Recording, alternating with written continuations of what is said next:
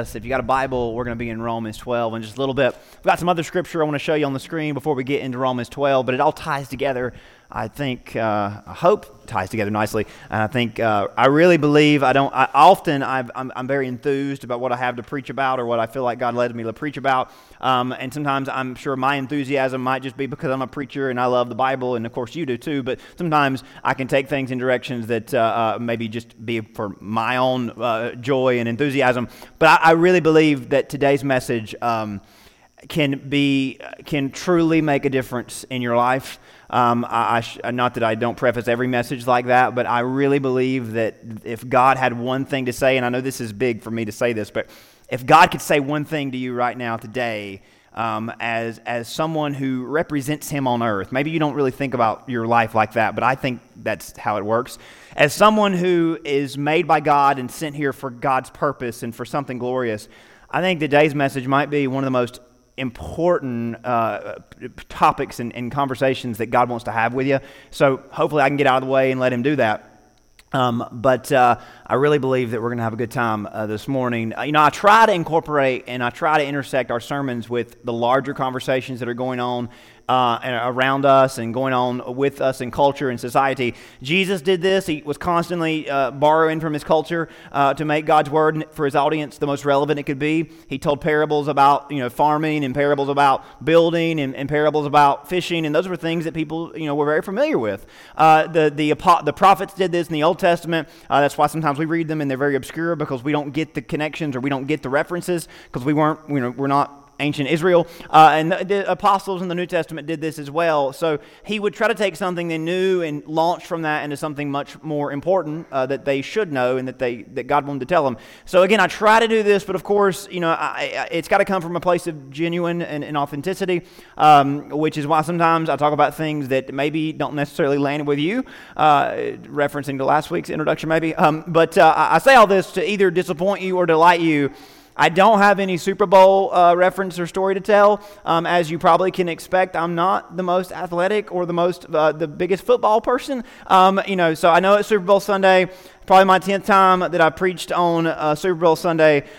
This might be the first time I've ever even referenced it. So I'm sorry. I do love NASCAR. That's back next week. So I'll try to work up something good and not make people too bored. But don't worry, I'm not going to do that. When I first started preaching, I made too many references to racing that some folks in the church confronted me and told me I needed to start talking about things talking about more serious stuff that people could relate to, like why the president was bad and why people shouldn't read Twilight. That really happened. Now, you don't even remember Twilight. That's been so long ago. No one remembers Twilight. And, of course, the government's still a mess, but God's in control, so we're in good hands. So people told me that I needed to talk about serious stuff, so they came in with that. I'm like, really? I'll talk about what I believe the Lord wants us to talk about. But no bad or forced references here. But of course, if there's something serious the church ought to respond to, I'm always going to take my responsibility and hold up God's word and let it do the talking. But when it comes to any lesser thing in our culture, I'm not going to try to force it or feign enthusiasm. I'm just going to be me for the glory of God. So no Super Bowl talk. Maybe one day I'll come up here and we'll turn the whole stage into an end zone and I'll preach in a jersey. Put the hip in discipleship, but I do have a jersey. It's a hockey jersey, but that's a story for another day. But again, I'm not knocking if you love football. I'm glad if you love it. Then if you're enthusiastic about football, that's great. That gives you an opportunity to relate to people that I'll never be able to relate to. That'll give you an opportunity to be used by God in a culture that I'll never have an inroad at. Especially after this introduction, people really won't take me serious. But He'll be able to use you in ways that He'll never be able to use me. We beat up and talk bad about the world a lot. And I know it's broken and sinful and all that stuff, and this past year has made us feel even less good about it. But there's something really brilliant, and maybe you don't agree with me on this, but I think I can convince you. There's something really brilliant and something really beautiful about this world that we don't talk about enough. How there can be, and honestly, there are vast differences in every one of us. And yet, in spite of our vast differences, we all can know and follow God from our respective and unique walks of life. That God doesn't require you to be a certain kind of person with certain interests and certain personalities to be a follower of his. He invites you and delights in you like you are. There are some roads, of course, that God will redeem you from, but there are others whereupon he leaves you and uses you. God's redemption completely removes us from some roads, sinful roads. But other roads we're called to remain on and recruited to work there for the glory of God. And that's what I think doesn't get talked about enough when it comes to how this world works and when it comes to how diverse and how unique every one of you are. Because God uses us in those places. Maybe he even put us in those places. Maybe he even gave us those interests and made us that person. You think? Every one of us are created in God's image, yet we don't all look the same. We don't all walk the same. We don't all have the same stories, and that's okay. I think for a long time the church has preached that God tolerates us, but no. God made us and puts those desires and made us as unique as we are for something that I don't think we talk about and I don't think that we delight in enough. Psalm 139 is a passage that we all learned as kids, but just listen to these words. For you, God, formed my inward parts. You knitted me together in my mother's womb, as in God was so hands-on, and that everything that David became, the person he became, with the interest that he had, his musical talents and his interest in sheep and all the things that we know about King David that makes him King David and not some other king and not some other person, that makes him a man that we call a one after God's own heart, a unique person. David says, God, you formed me and you knitted me together so that I would be me. I praise you, for I am fearfully and wonderfully made. Wonderful are your works. My soul, as in your soul, our souls, are the work of God. Fearfully, wonderfully, uniquely made. David says, my frame was not hidden from you when I was being made in secret, intricately woven in the depths or by or with the depths of the earth, as in all the things in the world that make the world so different, and there's so many things that can be pulled from to describe each and every one of us. God used those things to make David just like he used those things to make you, and yet we all turn out a little differently, don't we? It would do us well to read this and let this wash over us and really sober us up every day. We are all formed in God's image, designed, woven, commissioned by and for the glory of God. But I want to just try to break this down so that we don't miss something that I think is really profound and really marvelous about God and about us. The thing we forget about God is that God is infinite. He cannot be contained nor described. He cannot be shrunk down or reduced. Our tendency in our nature is to try to do this with God, isn't it? You know, we've got textbooks that try to say everything there is to say about God, and that's really a joke, isn't it? I've got this cube at home in my office that's, so many sides, and it has different things about God. But do you really think that cube or those books can really contain all there is to say and know about God? Psalm 147 tells us, great is our Lord, abundant in power. His understanding is beyond measure. As in, we will never even begin to get close to understanding everything there is to know about God in terms of what makes him God and the beautiful design that we just get to see a glimpse of. If this is reflected in any way, we point to nature, the heavens declare the handiworks, and they do. We point to stars, we point to animals, we point to all the things that we observe, but none of those things are made in his image, are they? They speak and they represent and they shine his glory, but they don't bear his image. But if those things are so varied, then that explains humanity a little better, doesn't it? Because we are made in his image, aren't we? We bear God's image, his infinite, unsearchable, everlasting, and indescribable image. But we are not all the same. What if that's the reason? What if that's why we're so different? So very unique. Our looks, our interests, our personalities, they all just capture one of the billions of trillions of traits and points of interest about our God. Now, of course, God is holy and our sin has marred our image, but as far as our unique qualities and personalities and gifts, all of us still bear God's thumbprint, and yet we're so different, and that just shows that there is so much that describes our God that cannot be contained in all the infinitely unique people that could be made in his image. it's still just a drop in the bucket of the full picture. Of course, we mentioned sin has made an effort to mar the image of God, to turn humanity in the wrong way. You know, sin has sought to take who God made us to be and cause harm instead of good.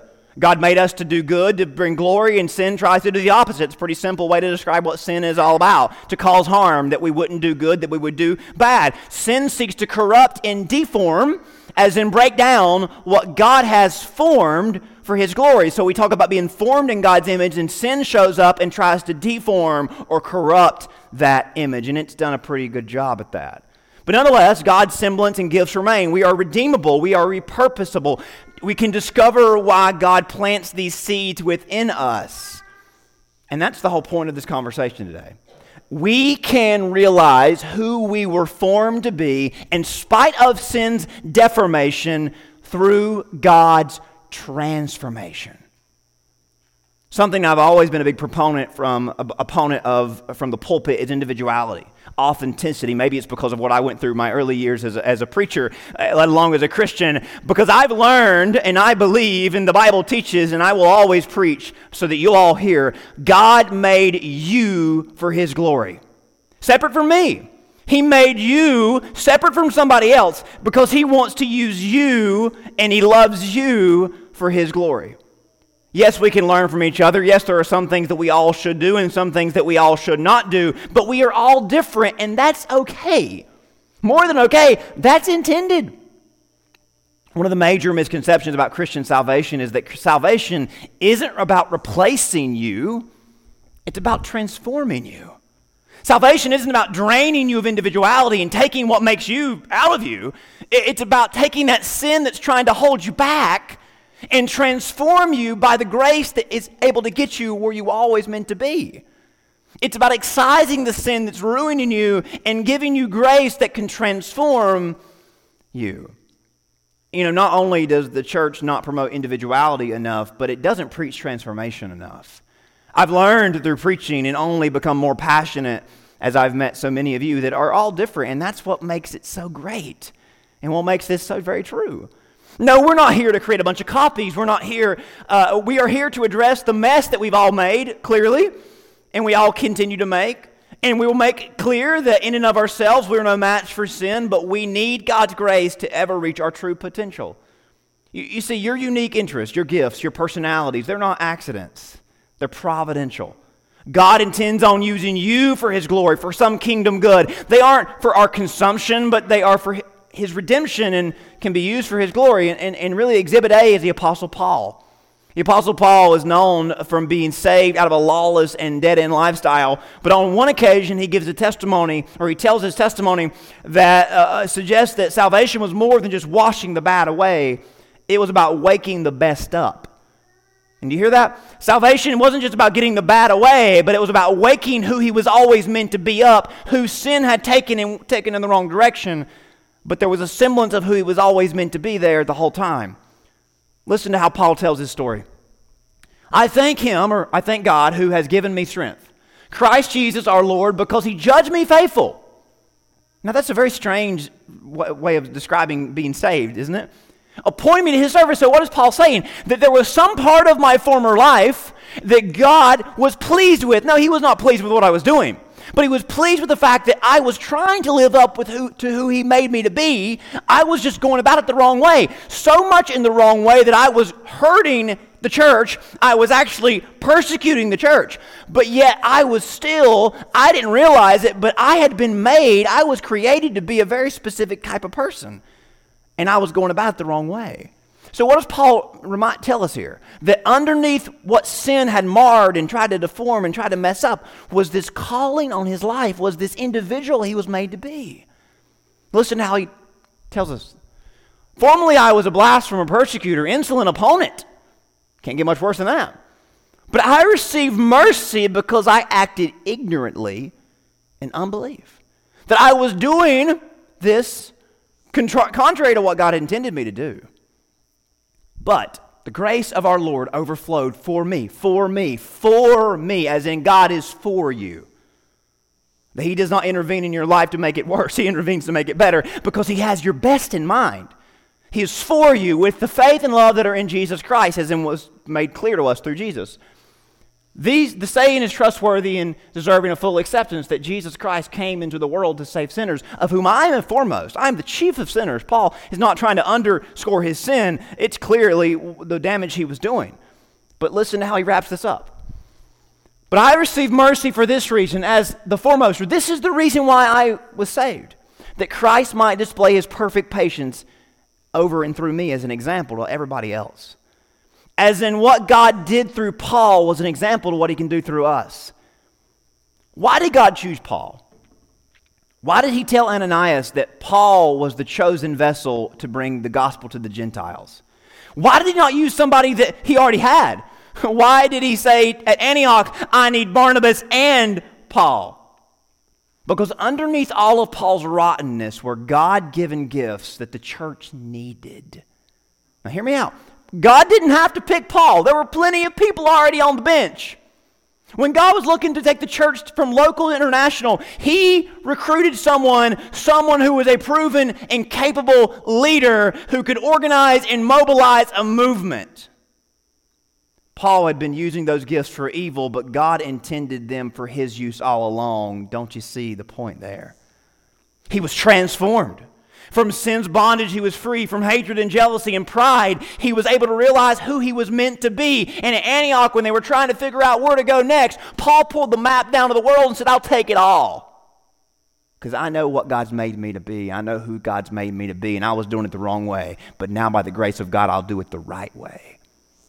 With the gifts of leadership and organization and communication, Paul took the gospel to the ends of the earth. Once an opponent, he became the greatest proponent. The Apostle Paul became the biggest advocate for Christianity the world's ever seen, maybe there ever has been. He preached and believed and knew that only through Christ can we realize our true created purpose. And maybe you push back there and say, well, why only through Jesus? Because Jesus was and is God in flesh. He came to not just point to our problems. He came and made our problems his problems. That's why you should trust Jesus beyond any other religion. Because what did Jesus do? He didn't just say, hey, look at your problems, fix them. He said, hey, give me those problems, I'll fix them, and I'll fix you. Isn't it remarkable? Unlike any other religious leader, Jesus didn't preach down at people. He reached down for people. He didn't demand people change and come back next week. He promised and provided a way for you to change and stuck around while you struggled through it. Paul would preach around the world and write to the places and people he made connections, this gospel. And the book of Romans is perhaps his finest message and his greatest message, as it details the Christian faith from front to back, our brokenness, God's redemption plan set in motion in the very beginning, from Adam to Abraham to Moses, through the law and all the Old Testament teaches, it all comes to Jesus. Jesus died for our sin. He forgives our sin and delivers us from our sin. And Romans kind of comes to this place where it goes into great detail, the grace of God that makes us new creatures, the grace of God that can take us from just being believers to truly being disciples and world changers. Romans goes on to tell us about God's grace, how it displaces our sin and makes us new. And the last few chapters of Romans are all about transformation. Romans 12 is one of the most important passages of Scripture you could ever read. As a believer, it should be one of the top 5 Scriptures that you commit to read and memorize if you can. Even for a non-believer, I think it can be eye-opening because it reveals the contrast to a life dominated by sin and a life led by Jesus. It may be the most important passage for a Christian when it comes to living out our faith because it reminds us the forces that are working against us and how God's Spirit can guide us in a better way.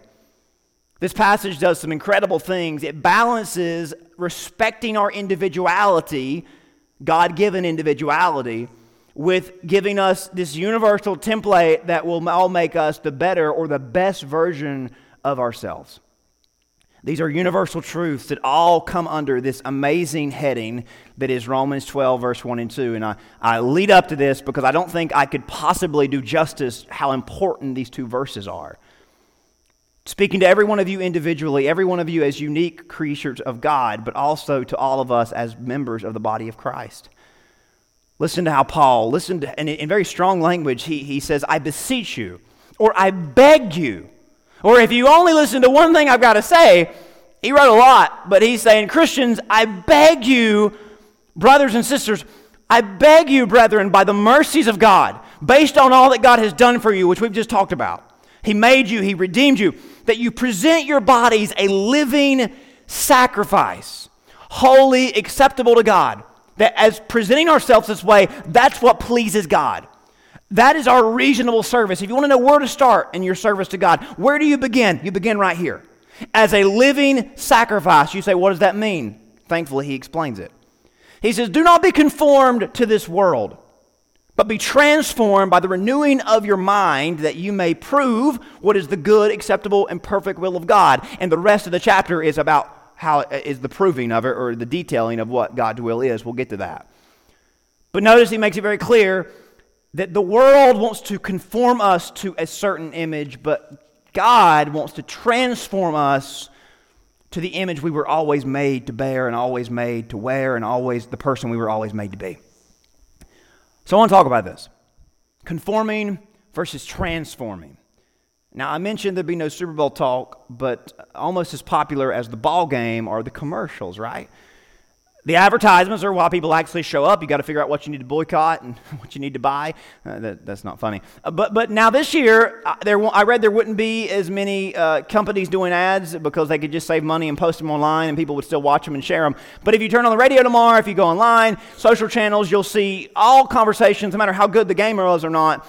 You'll find plenty to talk about regarding which ads were the best and the most effective, and you'll see them shared, and people will say, I like that one and I didn't like that one. Largely considered, I just kind of went online and did some research, but I wasn't live when it aired, but largely considered one of the best and most effective Super Bowl commercials of all time was one back in 1984 that introduced the Macintosh Apple computer to the world. Apple did an ad that was spoofing the book 1984, the book about government control and information being held back and everybody believing what someone told them to believe. The commercial spoofs that book and that society by promising that through their vision of the future, with one of their devices in your home or in today's world everywhere, you could have information at your fingertips and you could get access to anything that you wanted. Now, whether or not they've lived up to that, that's what they were selling the world, and it worked because a lot of people thought, wow, that's a very powerful, offering that you're showing the world. Now, the irony of the commercial is that Apple was trying to sell the world on a product. They weren't trying to lead a revolution. They were trying to sell you something. They were hoping to convince everyone that they needed this device and all the other devices that they would make, and they've made a lot. But in an ad about not doing what the world told you to do, they were trying to brainwash you to do what they told you to do, which is how ads work, right? Of course, they were in on the bit. That's what makes it powerful. Effective advertisements, the goals of the companies are to make us think they're not selling us something, that they're doing us a favor, and they're opening our eyes to what we've always needed. That's the goal of every commercial. The best commercials are subtle, like the Apple one, making you think they're sending one message when really they're sending the opposite message. I did a little marketing and advertisement, studies when I was younger. It's about making you feel so good about a product that when you see it, you remember those good thoughts. And thus, you're more likely to buy it. It's like you're doing yourself a service, and you don't even think about the fact that you're really doing this company a service. I always love Coca-Cola commercials where they show people from all around the world enjoying a Coke, and they're saying it in their own languages, and they're drinking it with the bottles with the different lettering on there. But one of the most universal recognizable symbols in the world is the Coca-Cola logo, can or bottle. Their message is that everybody knows and loves Coca-Cola, and you should join in on the fun. Commercials are powerful, aren't they? They had an entire generation talking like lizards for a few years. People still ask, how many licks does it take to get to the center of a Tootsie Pop? Everybody chimes in that Wendy's burgers are actually made of beef, right? All this is because of commercials have got into our minds and changed the way we see products. All this stuff stuck in our minds because of powerful, influential advertisements. But their goal wasn't just to get you talking about their ads. Their goal was to get you to buy their product. The goal of every ad, plain and simple, is to convince the most amount of people to do the same thing, which is really hard. Everybody's so different, yet the goal of the commercial is to convince all the diverse people that are watching to want to do the same thing. And that's why every commercial shows people that look very different than each other doing something that is very similar, because it's talking about how their product brings everybody together. to conform us to a very certain image. Commercials are reviewed and refined and appeal to appeal to the largest audience. They're focus tested until they feel like they've cast the widest, biggest net to reach the most eyes. That leads me to this. Everything in front of your eyes and my eyes and our eyes every single day is one big commercial from the world. It's all meant to funnel us down a single path that we follow the same lead. We're told that our pathway is unique, but really it's just the same as everyone else beside us. We're all being funneled down the same hallway. We're sold a pathway of hedonism and selfishness and short-sightedness and brevity, characterized by fear and pleasure and control. And all along, our individuality and our potential is drained out, and our true ability to be ourselves is taken away. The world plays on our insecurities, our inabilities, our deficiencies, our shortcomings, our vices, our anxieties. Its pathways, particularly the attitudes it encourages us and it wants us to keep, all are about tying us down and holding us back. The Apostle Paul was controlled by hatred and jealousy and fear. And remember, he wasn't controlled by secular society. He was doing this by religion. And because of religion doesn't want to set us free. It wants to see us combative and aggressive toward each other because it doesn't offer us true salvation. This world does not offer us true salvation. It does not offer us a way back to God, the one that made us and the one that knows who we were meant to be and can make us who we were meant to be. Only Jesus Christ in a relationship with Him can do that. He offers us a transformative life that we be made into our true self. The world wants to conform you to, religion wants to conform you to their image, but Jesus wants to transform you for what? For His glory, for His kingdom, for your own good, for the better of the world around you. He wants to give you genuine change, to make a genuine impact in the world that only you can make because there's only one you. Our minds are so bogged down by the way the world does things, aren't they? The way our flesh naturally responds to things. We need Jesus' transformation power if we're ever going to experience God's best for us. Notice the scripture is very clear. We're called to be living sacrifices. But notice the exchange is not that we lose, it's that we gain. Or that's what Paul tells us. Surrendering to God may indeed cost us. It may cost you, it may change you, it may make you leave some things behind. But we will always gain more than we will lose. God makes a promise to us here that we will prove in our life that the life we live as genuine sacrifices to God will prove to be good and acceptable and perfect in God's eyes. That we will be who we were made to be. So you can trust God. It comes down to this though. Are you satisfied with a life apart from God's will? Are you satisfied being dominated by this world, being less of yourself with less joy and less peace? Are you satisfied being conformed to this world? Are you happy being conformed and being controlled by institutions and elements of this world? Or does your heart want better? Does your mind want better than surrendering to sin again and again? Our hearts and minds get heavy when we follow the world, but there is relief in and through Jesus. The sacrifice, this surrender, believe it or not, it begins with how we see ourselves alongside everybody else. Which this is the part that might get bumpy, but I promise you it ends at a good place. Part of our frustration when we come to God is that we're not the only one in line. Isn't it true? That when we come to God saying, God, I wish this would be the way it would be, we have a lot of other people around us, don't we? Because God's got a lot more kids than just me. And just you. We see other people as obstacles, and that's why we resort to the world's playbook, but we've got to change how we see people around us. Look at verse 3. For I say, through the grace given to me, to everyone who is among you. So notice how he instantly makes this about everybody else. Everyone among you, not to think himself or herself more highly than he ought to think, but to think soberly as God has dealt to each one a measure of faith. For as we have many members in one body, but all the members do not have the same function, so we, being many, are one body in Christ, individually members of one another. So there's the uniqueness of who we are, but we need to remember that everybody else is unique in who they are. And we all fit into this big family somehow together. The Scripture identifies that much of our conflict in the world pertains to how we relate to people. If it wasn't for those pesky people, we'd be okay, wouldn't it? How we think about them, treat them, interact, or avoid them.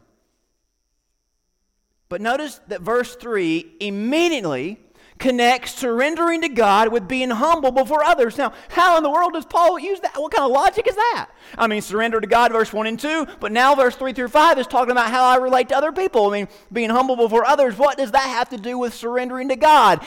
Everything. What's that got to do with God's glory?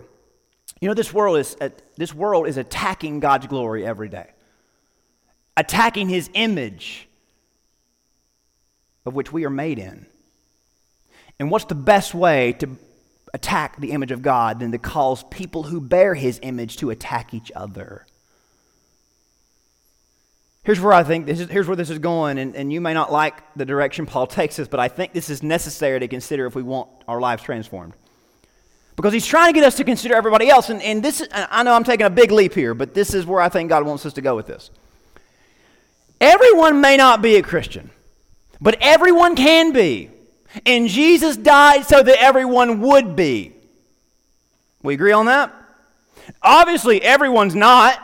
I mean, amen to that. I can tell you a lot of people who aren't. But don't stop there. But everyone can be. Well, yeah, I guess everyone can be. It doesn't mean there will be.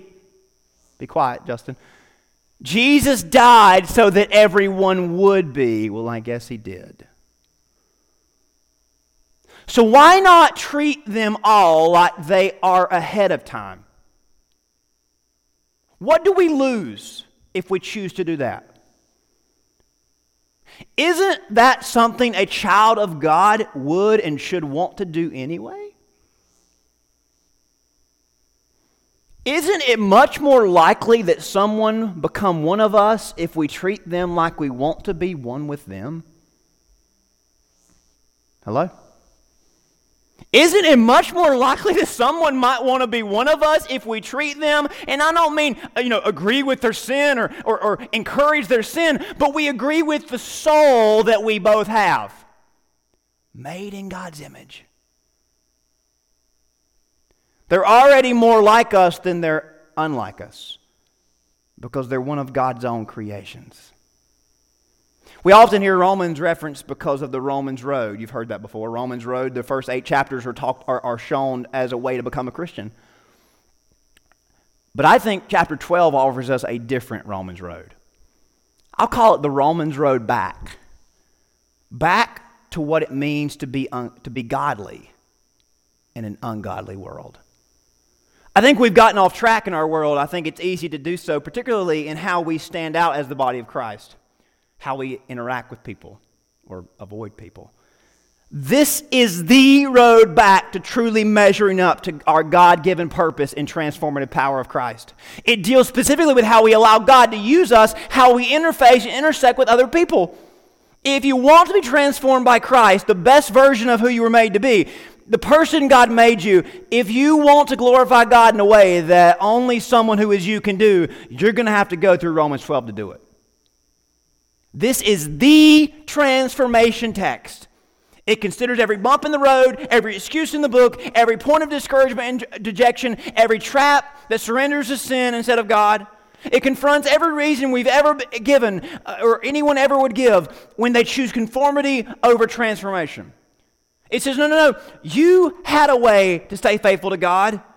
You didn't have to bow out. You didn't have to do it the way the world told you to do it. You didn't have to do it the way religion enabled you to do it. There was a Christ-like better option.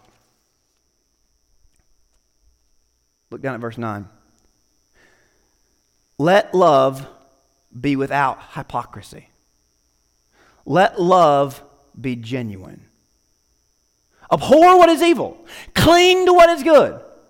But underline, let love, your translation may be different, but New King James says without hypocrisy.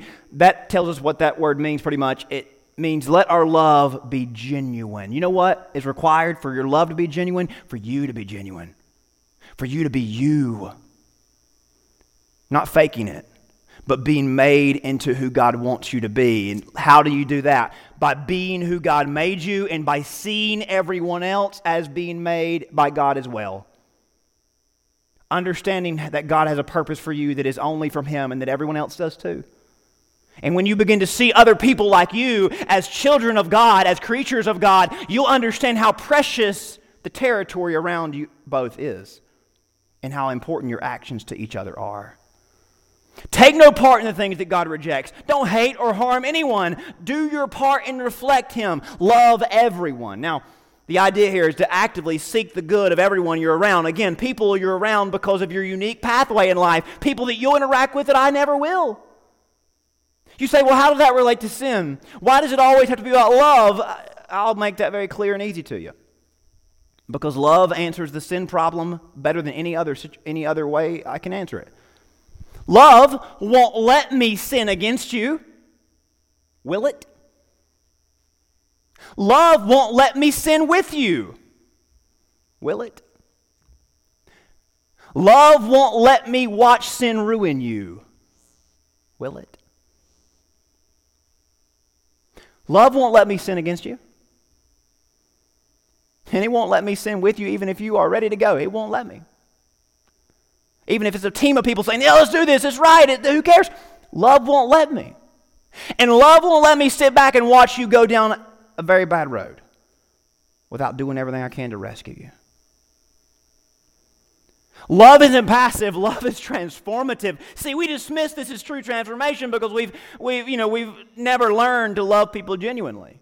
We're too selfish, we're too busy pointing the finger, vilifying people to truly love them. But verse 10 is very, very clear. Be kindly affectionate to one another with brotherly love, as he's making it very clear, treating them like they're your family. And honor, giving preference to one another or treating someone else better than you treat yourself. Outdoing each other with honor. Transformation is bold and radical. It's not understated, not muted, not implied. The verbs here are be and give, as in intentionally love with words and actions from one person to another. We roll our eyes at the last part of verse 10. Outdo each other with honor. I mean, what is this? Some 50s sitcom? We think that's excessive. We think it's silly. Men think it's not masculine. Women, maybe you think it's just for show. No one is that spiritual. But this shows us how much we've accepted conformity, how much we've embraced conformity. It shows how radical transformation actually is, doesn't it? We live in a world that wants to outdo the other in terms of being right. We talk about winning and getting ahead and getting even. We outdo each other by dunking on them and rubbing it in their face when we're right and they're wrong, don't we? Ask yourself, is that living by the transformative power of Jesus? I don't think so. Verse 14 through 21, and we're done. Bless those who persecute you. Bless and do not curse. Rejoice with those who rejoice. Weep with those who weep, as in walk in their shoes once in a while. Be of the same mind toward another. Do not set your mind on high things, but associate yourself with the humble. Do not be wise in your own opinion. Well, if I didn't have an opinion, what would I have? I might have love. That's what. Remind me to preach on that sometimes.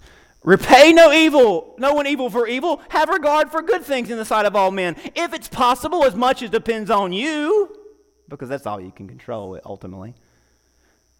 Live peaceably with all people, all men. Beloved, do not avenge yourselves, but rather give place to wrath, for it is written, vengeance is mine, says the Lord. I will repay. If your enemy is hungry, therefore feed him. If he's thirsty, give him drink. For in doing so, you'll heap coals of fire on his head. As in, if you actually do the good, right thing, you might end up making a difference in the heart. All this is summarized so powerfully, verse 21. Do not be overcome by evil, but overcome evil with good. My goodness, what if we just did one of those 6 verses, let alone all of them? We might just love the world. We might just change somebody's life. Our own lives might be changed. Don't fight fire with fire. Water has been proven to work better, hasn't it? This is the definition and depiction of the transformed life. The world teaches us how to be right and make points, but Jesus teaches us how to be righteous and make a difference. Which one do you want? Don't you want to make a difference? Don't you want to be the difference? Don't you want to rise above the finger pointing and judgment and us versus them atmosphere we seem to be stuck in? The only available solution is through Jesus Christ, through His people being transformed by His power. Yes, He cares deeply about you living right before Him, but He cares the most about you being right with others. And you know why? Because the former is the LCD. The former is obvious. The former is the baseline.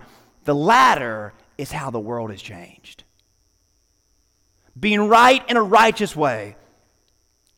If you think about it, the Romans road is just a glimpse at the road that Jesus took in His life. He lived a perfect life before God, but the difference was made when He died a death for all of us on the cross. A living sacrifice reconciling you and me to Him. Without Him, we would have no hope. We would be lost and condemned. But because of Him, we can be saved. And because of salvation, we can be transformed so that we might replay His life through ours, so that we might point to Him with our life. And when all of us do this, we make the image of God much more bold and much more realized. Because we do this together, we show much more of a fully realized picture. Church, this is how we change the world. This is how we change lives one person at a time. This is what you were made for, and this is who you were made to be. Transformed by the power of Christ. He lives for you, as in He is before God. He is perfect when we're not perfect. He lives for you. He lives in you, as in when sin tries to take you down one road, He takes you down the right road. He lives for you, He lives in you, and He lives through you, as in when we deal with each other, He shows us the right way, the loving way, and reminds us of the bigger picture. Does this describe your relationship with Jesus? Are you trusting in Him for salvation? Are you leaning on Him to overcome sin? Are you living through Him? Are you being transformed by Him to make a difference in the world that is desperately in need of Him? Just remember, everybody you're ever eyeball to eyeball with is made in the very same image of God you're made in. And the only way we're going to make a difference is letting the transformation power of Christ change us into who we were made to be. And if we love them like God has loved us. That's how we can change the world. That is the Romans road back to making a difference in a world that seems to be spinning its wheels. Don't you want what's best? Only you can be you for the glory of God. Does this describe your walk with God? If you've never accepted Christ, that's where you start. He'll stand before God for you, He'll defend you, and He'll save you forever. But beyond that, He gives you victory over sin, and He gives you love for everybody else. And that's how we can be transformed. Let me pray for you. Father, we love you, and we're thankful for this reminder of how we can be saved and transformed for your glory. Lord, we live in a world that is just fighting each other and just beating each other up and trying to take the last swing and have the last word. God, would that you would give us, the church, the boldness and the transformation power to stand up and stand out and make a difference in our world. Lord, that you might would make us a light into a world that is so dark. You might would use us to love people genuinely like you have loved us and respect their calling and their place in your kingdom as you have given us one. Lord, I pray that you might would show us where we fit into this. Show us if we have been truly transformed. And Lord, give us that opportunity to get back on the right road and follow you and magnify you with our lives. Lord, we thank you and ask you to lead, guide, and direct us and use this invitation to speak to hearts. In Jesus' name, Amen.